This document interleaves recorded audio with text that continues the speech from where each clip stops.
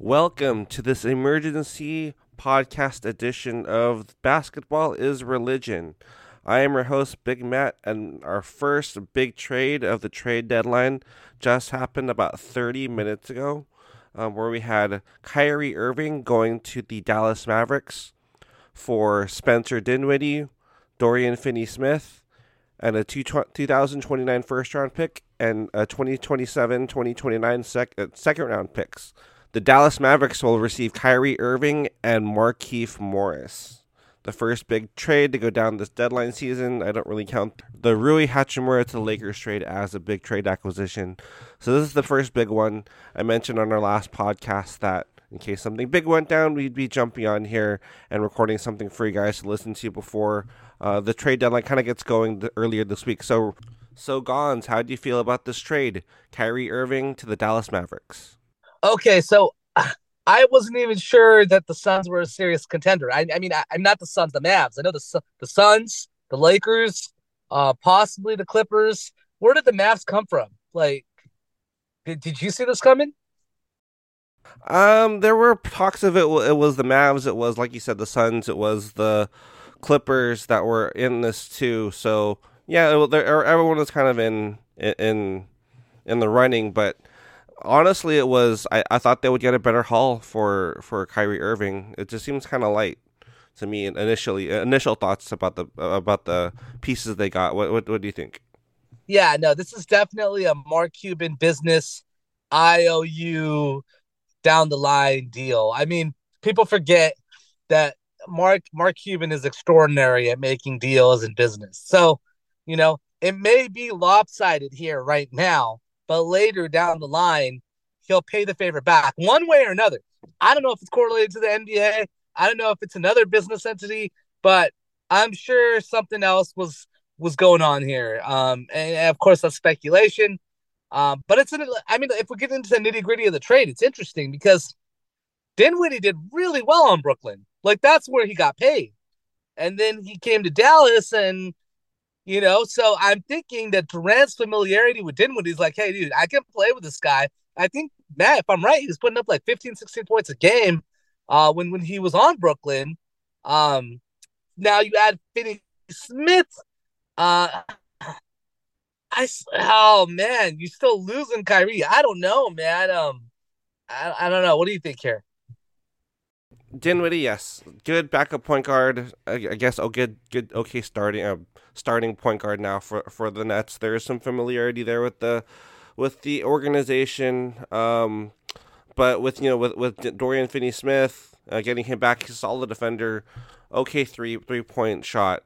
Yeah, I mean that's all they got. Like, and then one 2029 first round pick and two second round picks. It just seems like I like the Lakers. I like the Lakers package a little bit more, especially if the two first round picks are involved.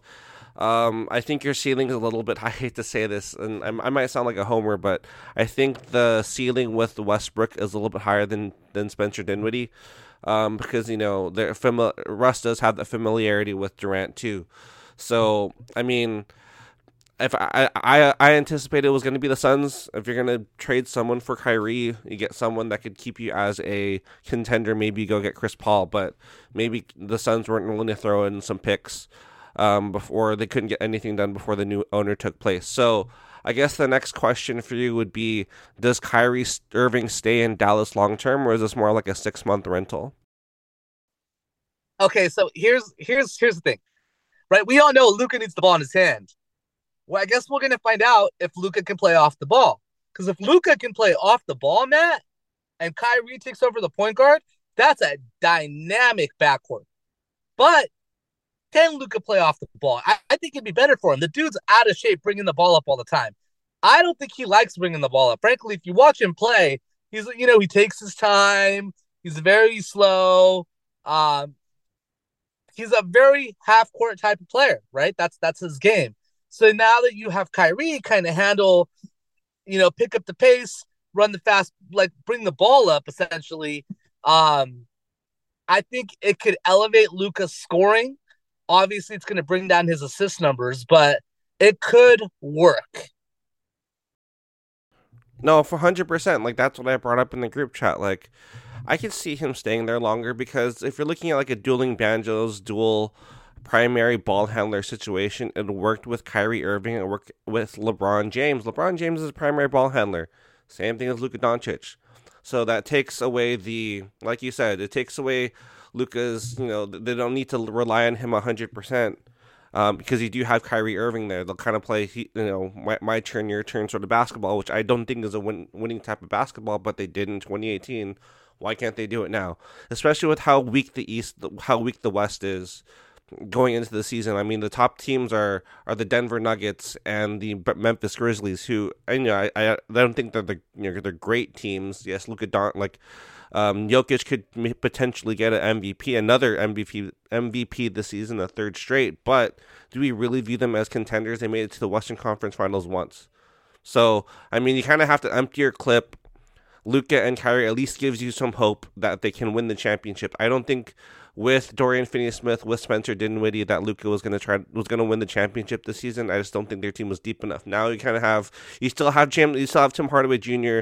You still have their other pieces, Powell and Bullock. Now you're just adding Kyrie Irving. All you had to give up with some of the future, but those picks will be not worthless, but pretty low if your team's really good down the line. So I guess, do you think even if they don't win the championship this season, do you think Kyrie Irving stays there, or do you think it's more just a rental and he'll end up on the Lakers in the offseason?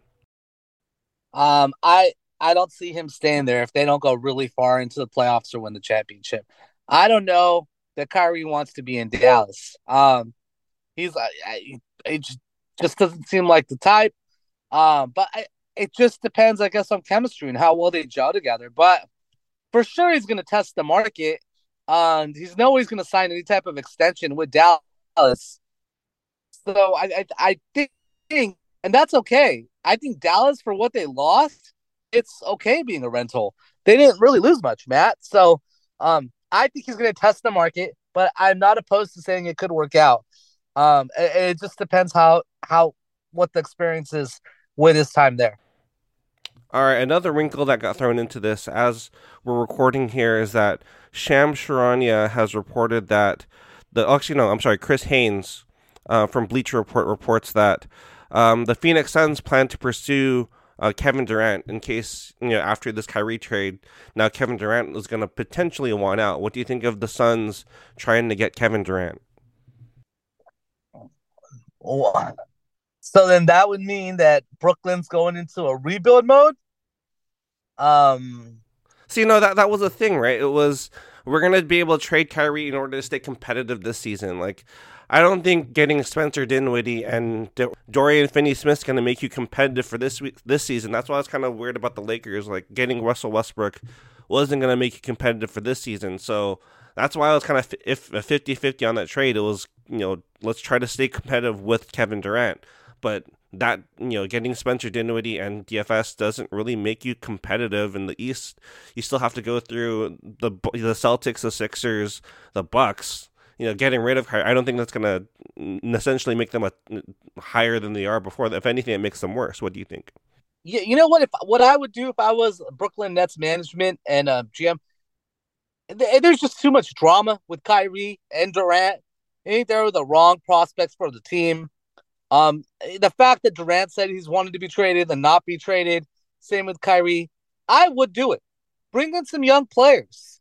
I mean, see what you can get. Get draft picks.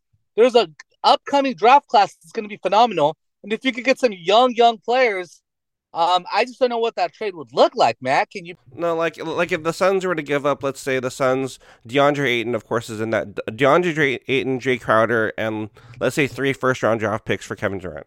If you're the Brooklyn Nets, do you take that sort of deal? I like Ayton because he's a solid big and he's good. He's all-star or all-star worthy. And I don't know about Crowder. He's older, but I guess he could be a veteran player if you want to throw him in. I love the 3 draft picks first. Yeah, why not? I would. I know, right? Like, if you have if you have Durant, Booker, Chris Paul, you have a shot in the Western Conference. So, anything you want to add before this is going to be a short pod since this was just more of an emergency reaction pod. Anything you want to add before we take off today? No, man, that's freaking phenomenal, crazy news. So, no, I got nothing to add on my end. And that'll be it for us today in this quick emergency pod. The Kyrie Irving to Dallas Mavericks trade has happened.